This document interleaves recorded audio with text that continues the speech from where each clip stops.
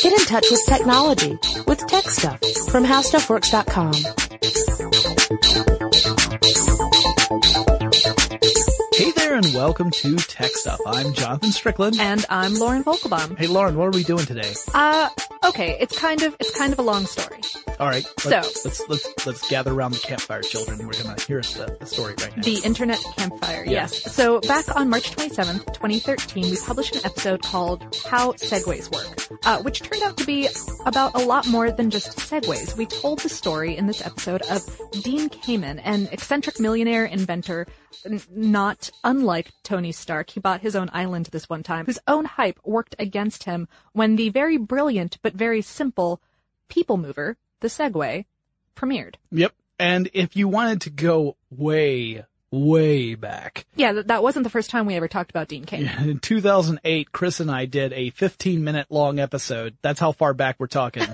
when I was able to only say things in 15 minutes, called How Dean Kamen Works. I don't recommend that episode necessarily, cause it was before Chris and I really knew how podcasting worked. But we've talked about him a couple of times. Anyway. Yeah, in that 2008 episode, you guys covered the Luke arm a little bit. Technically the DECA arm after Dean Kamen's medical technology company, DECA. But 2008 was the year that the Luke arm came out of its funding period and went on to clinical trials. And if you guys haven't heard about this thing, it's a robotic prosthesis, and it was designed with funding from DARPA's Revolutionizing Prosthetics program. The idea behind it sounds like science fiction, okay? It's a prosthetic arm that works basically like a biological arm, translating signals from the person's muscles, along with some foot button input, to perform complex tasks. It's powered at multiple joints. It has 18 degrees of freedom, which is not bad compared to a meat arm's 22 degrees of freedom. And it weighs a little bit less, actually, than the average biological arm. Yeah, and in fact, when you say it sounds like it's science fiction, the reason why it's called the Luke arm is that it is... Colloquially, anyway. Yeah, it is so nicknamed after the character from Star Wars. Luke Skywalker, who, spoiler alert, loses a hand. Yeah. And gains a father.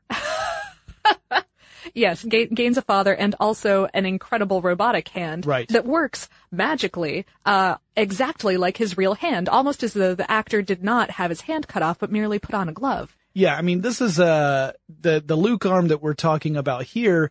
Not quite as spectacular as that, but still amazing. Oh, absolutely. And it's definitely enough to do an entire episode on, and we want to do that episode in the future. But okay, so news just dropped on May 13th, 2014, that this arm has been approved for commercial manufacture and sale by the FDA, the Food and Drug Administration, which is the governing body in the United States that has say over this kind of thing. So we wanted to share the story of who this Kamen person is and how he got into the medical tech business. So we are going to do a dreaded and or savored update episode. Yes. We are going to replay for you how Segways work. I hope I didn't re-listen to it, and this was from relatively early in my tech stuff days, so I really hope it doesn't suck. You know, I am confident that it is a strong episode. So let us not worry about such things, Lauren. Let us listen back on how Segways work. And when it's over, we'll come back and we'll wrap up a little bit. We've got some more information for you. Yeah. The Segway, I think, is where a lot of people know Dean Kamen. Like they heard about that because of the Segway. Well, it got a great deal of publicity, which we will talk about later in the episode, because it was the hype for it can really only be called hype. It was very intense. It was like if you had heard that this rock and roll band that had not released an album in like 10 years was getting back together to do their first studio album, in a decade. And that would be kind of similar to the hype buildup. And of the not Segway. only were they going to do an album, but they were going to revolutionize the entire music industry with this album. That's fair. The level. Yeah, that's fair. So we'll talk about that, a bit. But first we wanted to kind of talk about actually what it was and how it worked. So if you were to look at one of these things, in case you have not seen it, it looks like a little two-wheeled scooter, but the wheels are side by side. They're not in line with one another. They're side by side. And when you would stand on a platform with the left wheel to your left and the right wheel to your right, there's a bar that comes straight up vertically from the platform. There are handlebars attached handlebars to it. that you hold on to. Mm-hmm. And then when you lean, it moves. When you lean forward, it starts to move forward. When you lean backward, it stops. If you lean back enough, it'll go backward a little bit. But it's and the new models these days, when you tilt the handlebars, that is how you steer. Yeah. In the original one, you would twist one of the handlebars, the right handlebar. Like revving a motorcycle style. Exactly. And if you twisted one way, it would turn left, and if you twist the other way, it turns right. And the way it turns is kind of cool. When you lean forward, both wheels engage and start moving forward. Simultaneously, correct. When you turn, only one wheel starts to move in one direction, and the other wheel allows you to pivot on a dime. Oh, right. Yeah, it's a turning radius of 0. Yeah, a 0 turning radius, which is pretty amazing. And we'll talk about what he intended this device to do in the second half, I think. But first we wanted to kind of talk about the actual technology that makes this possible. And Dean Kamen, before he had gone into developing the Segway, had already started to work on some pretty cool systems. He did some work on motorized wheelchairs that were capable of doing things like climbing up staircases, and that work kind of led him to the idea of, what if I created a device that could transport people at a good clip and make it so that it works on the same principle as what it's like when you're walking. Mm-hmm. So when you're walking, so it's intuitive, yeah. Yeah. Exactly. It works in a way that feels natural to us. Although I will tell you, the first time you get on a Segway, nothing feels natural about it. I haven't actually been on one. You have? I have. I've been on a Segway. I really enjoyed it. I had a great time. But have you ever engaged in an activity where the first step requires you to do something that feels totally unnatural to you? So there's like your body is actually resisting what you have to do. Well, basically that's me walking every day. But I mean, but for example, when I switched from a WASD keyboard, first person shooters to Xbox controller, I was like, what is this? See, for me, what I think of is like the first time when I was a little kid that I ever tried snorkeling. Because I put my face in the water, and my body's telling me, for goodness sakes, man, whatever you do, don't breathe in, you're underwater. And, my rest of my brain is saying, foolish, scary reptile brain, that's not anything to worry about. You have a tube to the air, which is unobstructed. You can breathe all you like. And it took that leap, not literally, I didn't literally leap, but it's hard to in water. No, yeah, I couldn't get enough traction. But it took that mental leap to get to a point where I felt comfortable. Same sort of thing on a Segway, because the way it works is that you start to lean forward as if you're going to take a step. Mm-hmm. Because basically what walking is controlled falling. Right, yeah. I mean, you're throwing the upper part of your body forward. Uh-huh. You're essentially unbalancing yourself, and then counting on one leg or the other in sequence, hypothetically, to catch you. Right? Yeah, you're constantly catching yourself with your legs. Especially if you're walking at a good pace. You'll see people, they're leaning into it, and that weight is what's helping them propel forward. And then they swing a leg out, which catches them, stops them from falling, and they use that leg to push them forward, and then the other leg, and so on and so forth. And it's something that once we start to learn how to walk, it just becomes natural to us. We don't even think about it. Oh, right. Well, we've got all kinds of really, really intricate inner ear sensory mechanisms to tell us when we're balanced and when we're off balanced and how everything is going. It's such an automatic process that when you're not thinking about it. Yeah. And what's also funny is that same system of sensors that we have in our brain, well, two things are funny. One thing is that a lot of that informed Dean Kamen when he was designing the Segway. He wanted to have a mechanical means to sort of recreate that. And the other thing is that these sensors are not they're not foolproof. Sure. We can fool ourselves. This is partially what leads us to things like motion sickness, where we get one set of input from a set of senses telling us one thing and a different set of input from other senses telling us another thing. And that conflict makes our brain say, okay, if that's how you're going to play it, we're losing lunch. That's it. Someone who has suffered from car sickness, motion sickness that way. Strangely enough, never got seasick, but I've been motion sick from a car before. But anyway, so they are fallible, these systems in our brains and in the Segway, as it turns out.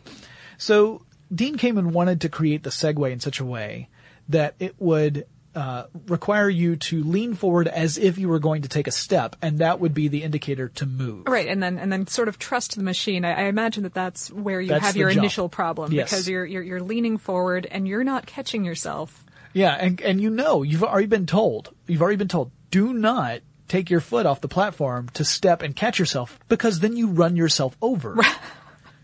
So not only do you not catch yourself, you're wearing a helmet at the time, hypothetically. But, yes, I was wearing a helmet at the time. That was a requirement. Right. I want to say that I was at Disney when I did this. It was at some park, and I think it was Disney, and it was not the full Epcot tour, which we can talk about. I've got a little factoid on that.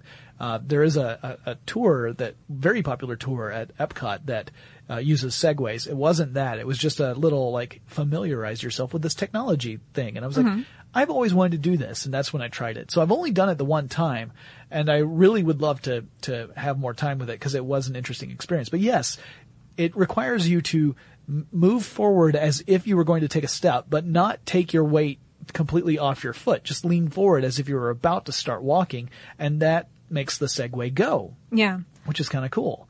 Now, the way it does that is it has a complex system of gyroscopes inside to kind of let it know what orientation the Segway is in relative to the ground. Right. It has 5 gyroscopes, in fact. Technically, it's really only using 3 of them. 2 of them are fail-safes. Yeah. But Yeah, 3 of them are meant to detect things like leaning forward, leaning backward, and tilt to the left or right. Right. Okay, but so a gyroscope, let's talk about what a gyroscope is, because this is a little bit integral. Yeah. So it's basically just a spinning wheel inside a frame. Yeah, the frame itself is stable and free. The spinning wheel has, it's rotating around an axis, right? Sure. So you've got the axis at the center of the wheel rotates. And then it resists forces that would change the alignment of that gyroscope. So, because if you push on the spinning wheel, it's just going to transfer into. It's called precessing. Okay. This is an interesting thing. It's one of those things that's kind of difficult to explain in an audio podcast. First of all, let me tell you that at howstuffworks.com, we have an article on how gyroscopes work, which includes video showing what I'm about to talk about. So if you have trouble visualizing what I'm about to explain. Despite the fact that we're both gesticulating wildly. Yeah, there's only so much I can get across in radio, right? But you can go there and look it up. But what a gyroscope does is this whole thing of precessing is, imagine that you have a bicycle wheel suspended from a string. So the string's tied to the ceiling somewhere. The bicycle wheel's hanging down. The string is tied to the axis of the wheel, so it could still spin freely, okay? Got it. Now, if you were to align that wheel so it's vertical, relative to the ground, so the wheel is as if it was on a bicycle that you were riding down the street, okay? Sure. The string is tied to one side of that axis, so there's a string that's coming down on one side of the axis. The other side of the axis doesn't have a string tied to it, so there's nothing to keep it vertical. Okay. If you were to just let go, that wheel would flop down into the horizontal formation. It would just be parallel to the ground. Correct. More or less. If you were to turn it vertical and then start spinning the wheel, it would remain vertical. Really? And it would slowly begin to rotate around the string. So that's the precession, is that it's rotating around a different axis perpendicular to the one of its main motion. Now, why is it staying vertical as opposed to flopping over? The reason for that is that if you were to apply a force to, say, let's say you've got the bicycle wheel spinning in your arms. Okay, you're holding the axis in front of you, and the wheel is vertical, and you've got it spinning. You can do this. I've seen science museums that have had this, where you sit in a swivel chair and you hold the bicycle wheel in front of you, like you extend your arms out so that the wheel can spin freely in front of you. If you try and tilt that wheel, you'll feel resistance, and the reason for that is that imagine that, take a still image, like you're able to freeze time. Okay. Okay? Oh, I can. So, yeah. All right, well, that's good. And you're going to tilt the wheel so that the top of the wheel, from your perspective, would be moving to the left, and the bottom of the wheel would be moving to the right. You're tilting it on a diagonal, okay?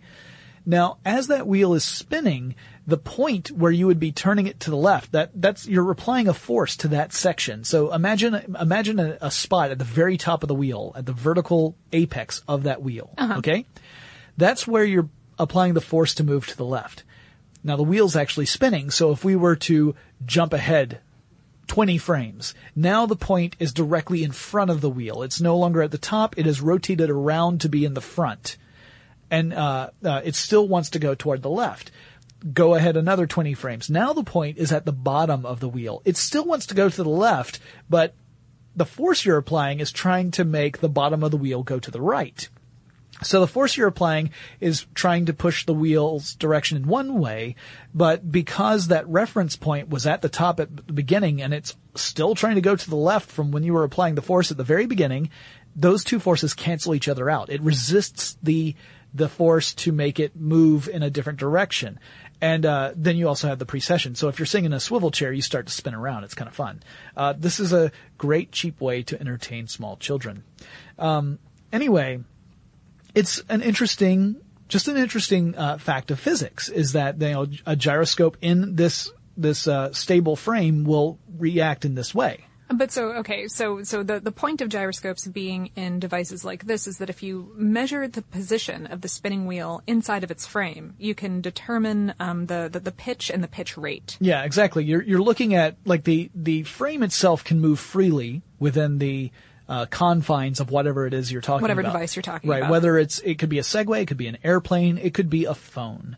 And so it can move freely within that context, and it may be a solid state drive, as is the case with the Segway. It may not be an actual physical gyroscope. Yeah. And we'll get into that in just a second. Right. And but if you're able to do that in such a way, then the gyroscope and the pitch detection will allow will give enough information so that some sort of processor can take that information in and know what orientation the Segway is in relative to the ground. Right. So by detecting these changes and by detecting the forces that are enacting upon these different gyroscopes, the Segway can interpret that and say, oh, I should engage the motor to drive forward, or I should stop, or I should move backward. Exactly. Mm-hmm. Or I should probably put up a warning because this guy's really leaning over a bit too far. Right. But so the kind of gyroscopes that are in a Segway are these solid state angular rate sensors. Yes. That are basically, the way that I understand it, it's a little silicon plate. Yes. And I think I actually said that the correct way the first time. Yes, you did. When? It's silicon, not silicone. You're exactly right. Two separate issues. And so it's a silicon plate mounted on a support frame. Yes. And you run an electrostatic current across the plate. It wiggles the silicon particles around. Yes. And makes the plate as a whole vibrate in a very predictable way. Right. And when there's a physical change in the forces, meaning when you've tilted in some way. Yeah. When you physically move the plate on its axis, axis. Yes. Talking is great. The particles suddenly shift and the vibration changes. Right. And by changing of vibration, you know that there's a change in the state that you are in, whether that's a tilt or, whatever other thing you might have this gyroscope in. But in the case of the Segway, we're talking about specifically the tilt of the Segway itself. Right. So if you hook a computer up to this, it can measure the precise change. Right, and interpret it. Exactly. So if it says it's changed a little bit, like the vibration has changed a little bit, indicating that the person is starting to lean forward, time to engage the motors. If it's changed a lot, it might mean that the person has leaned forward pretty hard, which indicates that you should move at a faster pace. So you've got these motors that will engage in order to activate the wheels, and the wheels begin to turn, and that's where you get the motion. So the thing that's keeping this all going is you've got the gyroscopic sensors, that's giving the information, but then you have two circuit boards that have controllers on them. It has 10 microprocessors total in the original Segway. And those microprocessors are what's taking in all this information and translating it into action. Yeah. That first one, the microprocessors would check the position sensors about 100 times per second. That's right. Yeah, so that way it can make sure that it's giving the right information to the motors so that you're moving at the right speed compared to how you're physically manipulating the Segway. Right. It's also got in there a couple of tilt sensors filled with electrolyte fluid. Electrolytes being, of course, what plants crave. Thank you. Brondo.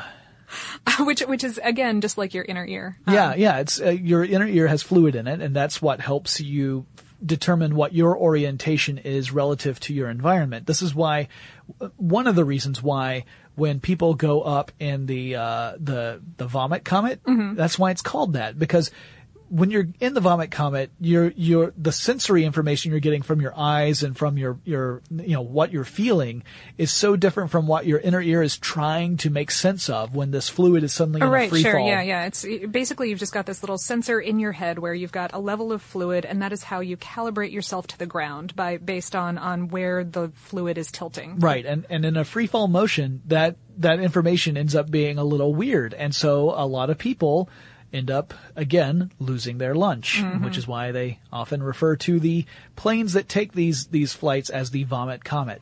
Yeah, but it is interesting that the Segway itself has this electrolyte. Now, you don't have to worry about your Segway losing its lunch.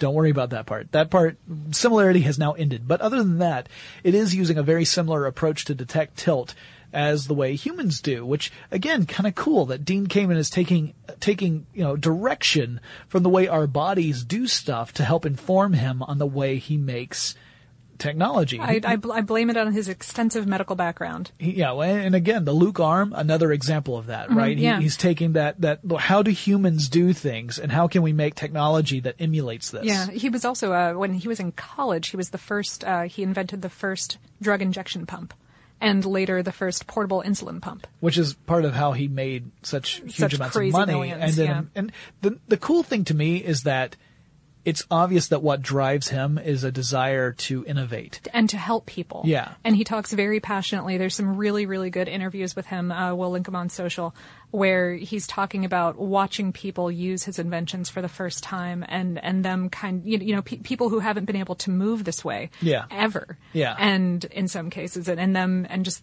the amount of pride and just awesome that happens. Yeah. When The fact that is what really, gives him an incentive to continue. Yeah, it's pretty interesting stuff. It's a really cool story. And in fact, there's a whole section of the Segway story that we need to get into, which involves the whole hype issue and a little bit more about the original Segway models that came out, and some controversy that Segway has had over the years. We'll talk about that in just a minute. But first, before we do that, let's take a quick break to thank our sponsor. Let's segue back into our episode, shall we? Oh, no. I couldn't resist. And so, just a few more facts about the original Segway. Keep in mind that they've made several different models over the course of the Segway's life. But the earlier ones, they had a top speed of about 12.5 miles per hour, which is around 20 kilometers per hour. Oh, right. I think in some other countries it was maybe 13.5, but yes. Yeah. It all depended on, it also depended on which model you had, because they did do a range of them. Sure. We have an article on our site, How the Segway Works, and that one we specifically looked at the Segway HT, which was one of the earlier models. It required about 6 hours of charging. It had a range of around 17 miles, which was about 28 kilometers. And the current Segways are called PT, which stands for Personal Transporter. And they have a whole line of them that do different things. Yeah, for like city travel versus off-road. Versus security purposes. They've got one specifically for golf courses. Yep. They've got some where they have all these containers on them so that you can carry stuff. So if you have to transport things, granted, none of them are going to replace the minivan. So soccer moms are not going to be able to, I guess you could maybe tie a couple of red wagons behind and just like a mama duck. I was really waiting for you to say small children to the handlebars, and I was like, I don't think that I wouldn't advocate that. I wouldn't advocate that. I wouldn't advocate the wagons actually either. That would be a disaster. But anyway, the motors of those early Segways had about 2 horsepower worth of power and had a 2-stage transmission with a 24-to-1 gear ratio with a helical gear assembly. And it was actually a harmonic assembly. Yeah, they engineered it so that the sounds, the 2 meshes in the gearbox were exactly 2 octaves apart. Right. So they would harmonize. Yeah, it's kind of interesting. Some might say crazy. It weighed, the original, the HT, the one that we talked about in our article, weighed about 83 pounds, which is about 38 kilograms. And it could carry a person of up to 260 pounds, which is about 118 kilograms, or, for my friends in England, 18 and a half stone. It had 2 lithium-ion batteries to supply power. Rechargeable, obviously. You wouldn't want to have to plop out a different battery every 15 to 17 miles or so. Bad times. And it used an electronic key system with 128-bit encrypted digital code. So you had this key that would plug into... It's sort of like a little like flash drive shaped thing. Yeah. Except you wouldn't have called it that then because... Right, you would have called it... Well, you could have called it that then. They'd had flash at that point, but it really wasn't. But it was a digital key that has 128-bit encrypted code on it so that the Segway will only work with that code.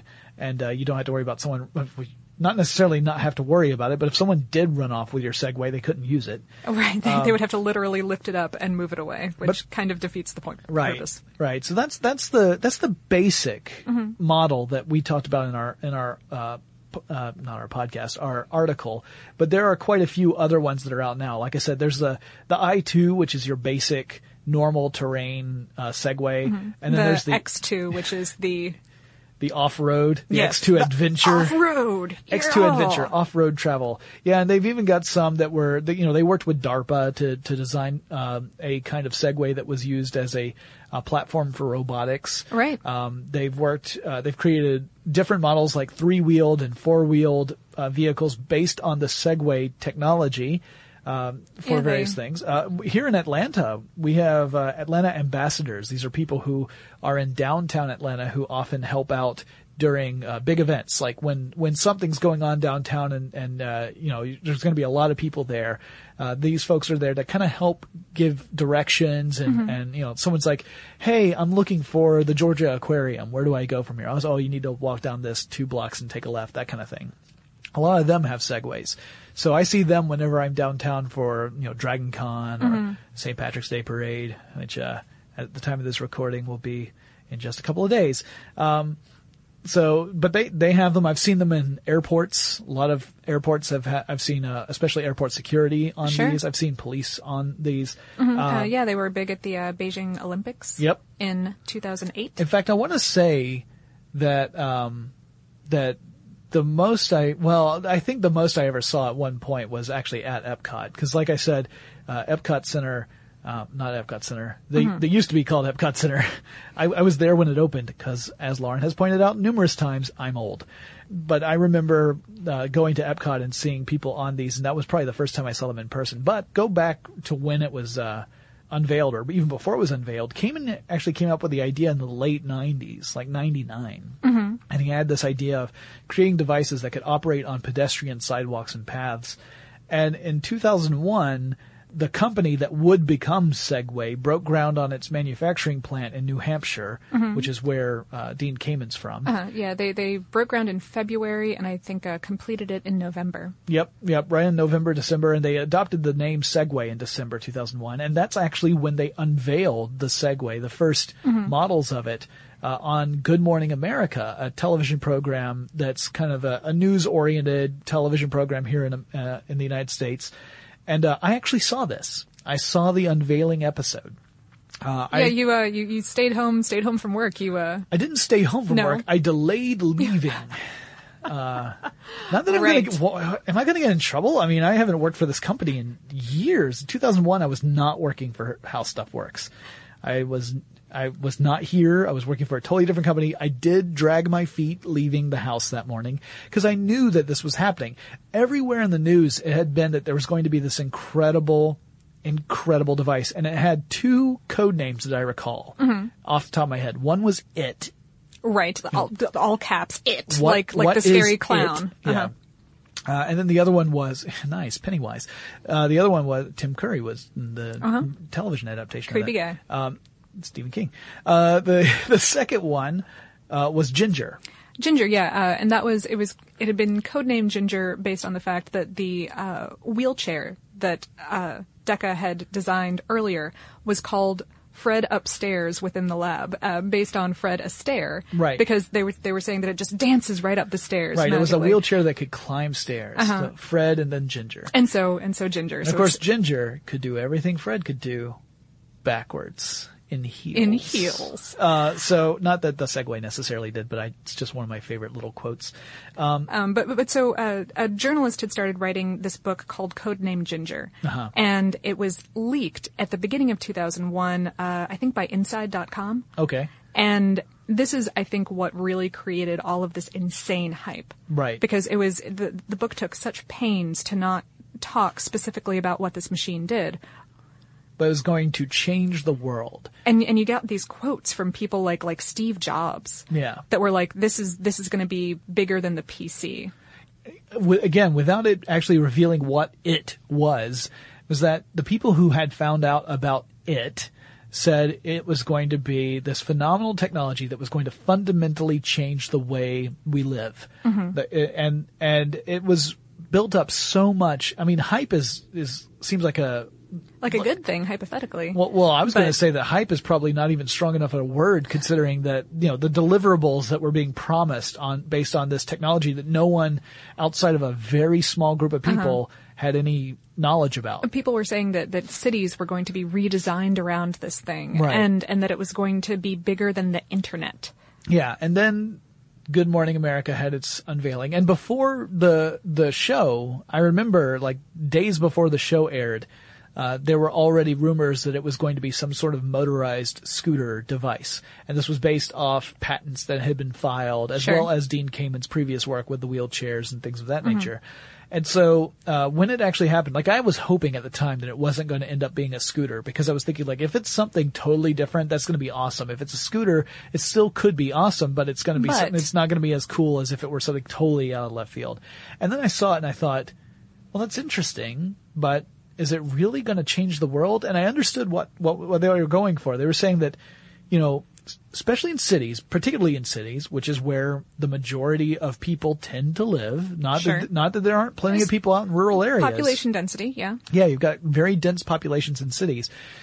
That traffic is a real problem. You've got people who are getting in their cars to go relatively short distances to do basic stuff. Like here in Atlanta, I think we mentioned the traffic on the show about once every other episode. Well, but yeah. And not just traffic, though. I was going to say that we don't have, our public transportation system doesn't measure up to public transportation systems in some other cities, like DC or New York or Chicago. Now, we do have one, and you can use it, but it's just not ideal. Doesn't run as frequently as some other cities, and it doesn't go to as many places. Exactly. So that means that if you want to get around Atlanta and you want to do it effectively, you pretty much have to have a car. And the idea was that for cities like Atlanta and other cities that have similar issues, the Segway could end up allowing you to go further than you would if you were on foot. And not clog up all the streets. So it would alleviate traffic problems.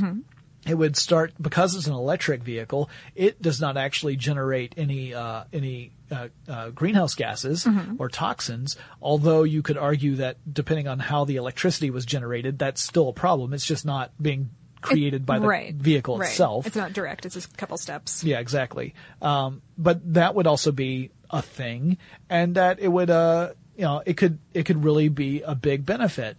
But for that to work, you have to have an infrastructure that supports that kind of transportation. At the very least, bike lanes. Or really wide sidewalks. Really wide sidewalks. One of the big things that Decca and Segway were trying to do was create legislature that would allow the Segway to go on sidewalks. Right. And they had huge pushback from a lot of communities. I think that they're banned entirely on sidewalks in the UK, maybe? In some places they are. I know in some cities they definitely are. It varies state by state and municipality by municipality. It probably doesn't surprise you to know that the first state to legalize the Segway on pedestrian sidewalks was, in fact, New Hampshire, right, where the Segway was located. It was that was passed into law on February 15th, 2002. And it wasn't until November 18th, 2002 that Segways went on sale to the public for the first time on Amazon.com. Right. Beyond that, you've got, 2005 was when Disney World was introducing the Around the World at Epcot Segway Tour. So for those who have not been to Epcot, it's divided into two big sections. You have the Future World section where it's all about energy and transportation and the things that are going to be important to us in the years to come and kind of the innovations that we can expect, or maybe even stuff that, is really far out there. Maybe it'll never happen. That kind of thing. Yeah. The other one is the World Showcase, which it's almost like a permanent World's Fair. Yeah. It has different pavilions that represent various countries in the world. And the Around the World Segway Tour was a Segway tour that would take you around the World Showcase. And it was like a 2-hour-long tour, and it would allow you to start to explore the World Showcase a couple of hours before it was open to the general public. Because the way that Epcot works, or at least it used to, I assume it still does, is when the doors would open, meaning that when they let you into the park, you could only go into the Future World part for the first couple of hours. The World Showcase would be held off, and like if the park opens at 8 a.m., then the World Showcase would open at 10. So this tour would allow you to go through the World Showcase at 8 a.m., so you don't have to worry about running down Jimmy, who isn't paying attention because he wants a Mickey Mouse doll. Oh, right, yeah. Disney has actually banned the use of Segways other than in their tours. Yeah, that doesn't surprise me. Yeah, one of the problems that it's had with all of this is that Segways are not technically graded for medical use. Mm-hmm. Although they can help people with disabilities move from one place to another, because DECA worked with Johnson & Johnson on some of the gyroscopic platform technology. Uh-huh. Johnson & Johnson actually owns that copyright and for medical use. And interesting. So, yeah. I did not know that. That didn't come up in my research. I know that on September 14th, 2006, they actually issued a recall for 23,000 Segways. And that is all of them at that time. That was all of them at that time, because there was a software glitch. And that software glitch would cause the wheels to occasionally and spontaneously reverse direction, which obviously that would be a bad thing. I mean, imagine if you're riding on it and you're not strapped into this thing, which you're not. Yeah. Well, it's like the way I explain it to people is that imagine you're walking down the street, and then suddenly the ground underneath you shifts direction the opposite way. You would end up on your back pretty quickly. Mm-hmm. And in fact, there were people who fell off the Segway, which when it was first introduced, that was one of the big things. As they were saying that because of all the gyroscopes, it'd be really not that it'd be impossible, but it would be hard to fall You would have off. to be trying. But then with this software glitch, made it very easy to fall off a Segway if it happened. And in fact, people ended up getting some injuries, like some broken wrists and things like that. Yeah. There was a smaller recall back in 2003 because when the charge got too low, the Segway would just stop very abruptly. And so they had to. You'd start tumbling off. Mm-hmm. Yeah. Same sort of thing. I know that in 2009, Dean Kamen ended up selling the company, and he sold it to Jim Hesselden, whose last name I'm not sure if I'm pronouncing correctly. But I'm not sure. He was known as Jimmy. In the UK. And he was a guy who was a businessman and a philanthropist, really, really known for his philanthropic endeavors. And tragically, in September 2010, Hesselden died in an accident. He actually involving a Segway. Yeah, he was on a Segway, and he ended up falling off the edge of a cliff in a wooded area. He was in one of the off-road Segways. And supposedly he encountered a walker on a path and reversed to get out of the walker's way and tumbled over. Oh, I didn't see that part. That's kind of unconfirmed. I think that I read that on like Daily Mail or something like that. So I'm not. Yeah. So anyway, it was a tragic accident. It was a terrible thing, and I cannot say for certain, but I have a feeling that was part of what prompted Segway to insert. So if you go to visit the Segway website, a little Segway safety pop-up will appear and tell you that you need to review the safety procedures of and know how to ride a Segway in order for you to operate one safely. And so there's an actual pop-up that will obscure your view of the Segway website until you dismiss it. And they even have a full video that explains how the Segway works and the best way to operate it safely so that you don't end up injuring yourself. And on February 28th, 2013, Segway was acquired by Summit Strategic Investments LLC, which is the current company that owns the brand.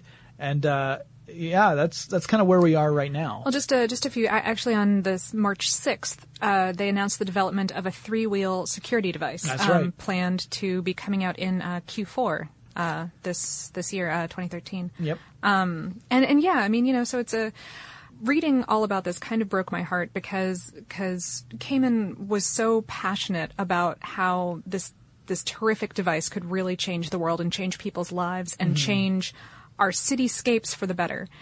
And it fizzled so much. We talked about how the company debuted in 2002. They started selling the things. In 2006, they had only sold 23,000 units.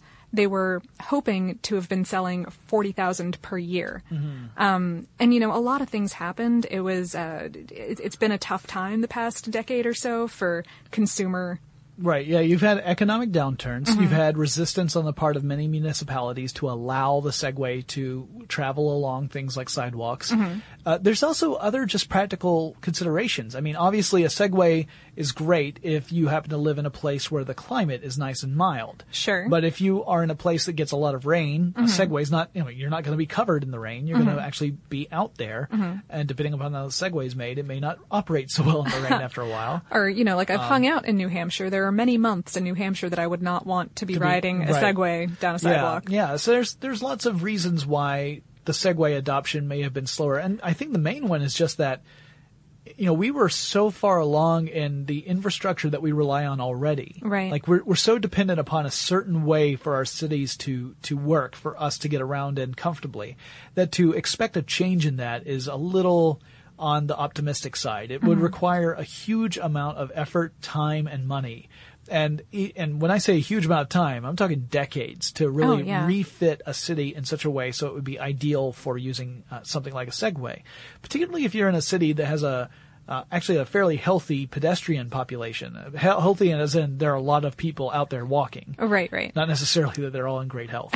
Atlanta, not so great for pedestrians, I would say. I mean, pedestrians... No. We have very few sidewalks outside of our main metropolitan areas. And, that's the other thing with these Segways is that I think that the concept was always for them to be secondary to a car, to have a car and then have the Segway in it and, park the car somewhere and then take the Segway out and go about your business. Right. Or if you happen to live 2 miles away from a market, then you could just take the Segway there. And then you can use it for that, sure. But, when these units cost over $5,000 a pop. Yeah. And they weigh almost 100 pounds. Then it's not easy to carry them around. Yeah. That's one of me. So that's, Yeah, that's right. See, it wasn't that bad. As if we just listened to it. Yeah, that was hypothetically terrific.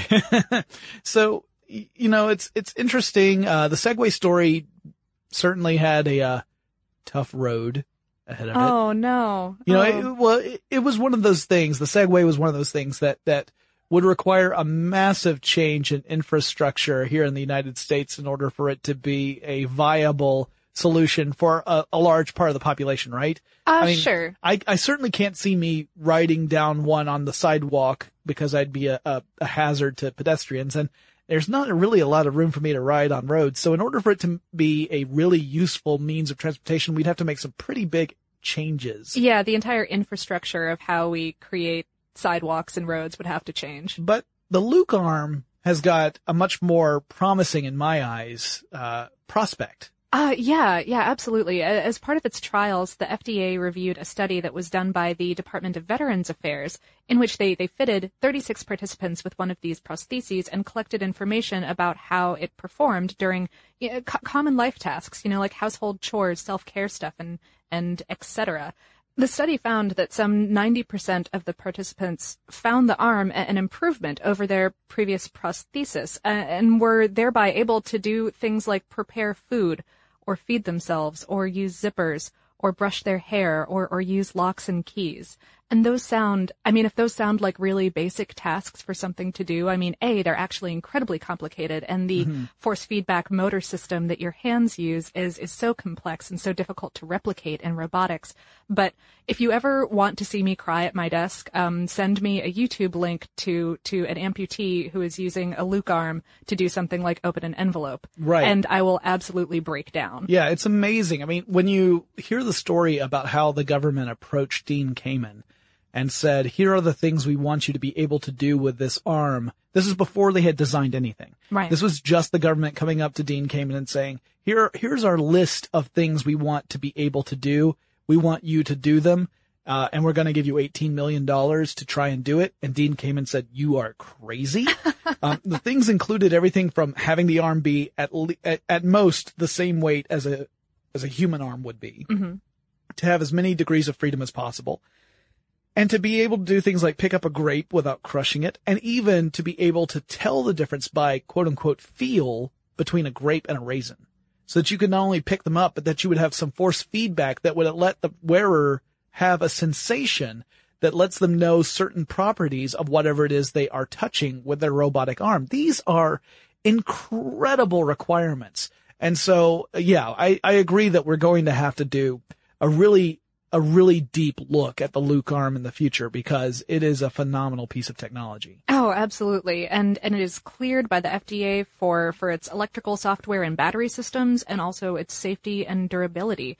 So the challenge now is turning this what turned into $100 million project into a commercially viable product that, you know, can also help common people live better lives. So Kamen and the company DECA are now on a hunt for manufacturing and marketing partners who will be able to make the arm both affordable and, hopefully for them, profitable. There's no word yet on a release date or price, but once we get that kind of information, maybe once it hits the early market, we'll do that full episode. Yeah. I would love to have a really good look at it. Everything from the actual history of the development to its final specs, and how they managed to achieve this remarkable technological advance. I mean, just being able to power all those joints, that you have to have a power source, not just a motor, but a power source for all that. And batteries are not light. Oh, sure. And it has not one, I think, but two power sources at different segments of the arm.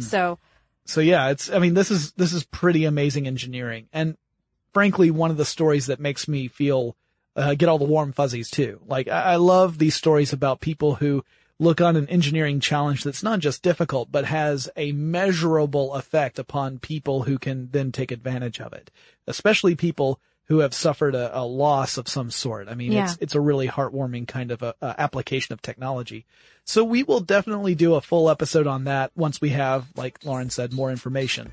Meanwhile, you guys have any topics you want to hear more about? Something that you're just curious about, you maybe have always wondered and you thought, I want to get a real in-depth look at this. Or perhaps something that you heard about in the news and would like a deeper dive into. Yeah, let us know. Send us an email. Our address is techstuff@howstuffworks.com, which I'm hoping is working.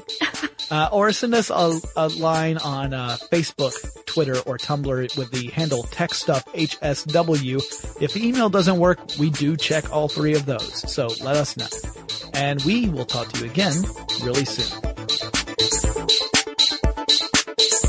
For more on this and thousands of other topics, visit howstuffworks.com.